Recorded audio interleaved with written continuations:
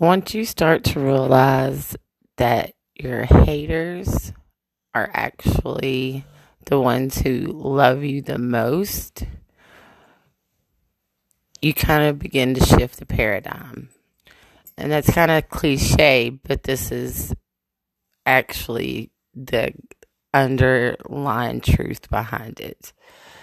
They hate you because they're jealous of your power, your success, your knowledge, your money, what you own, whatever.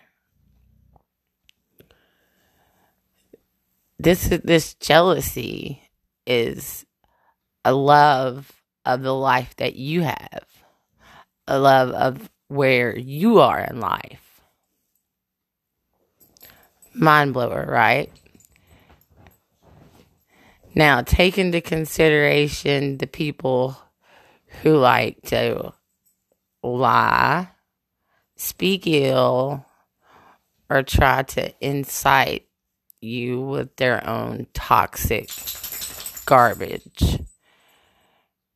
These people are no different in that they're the spark that keeps the fire inside of you lit.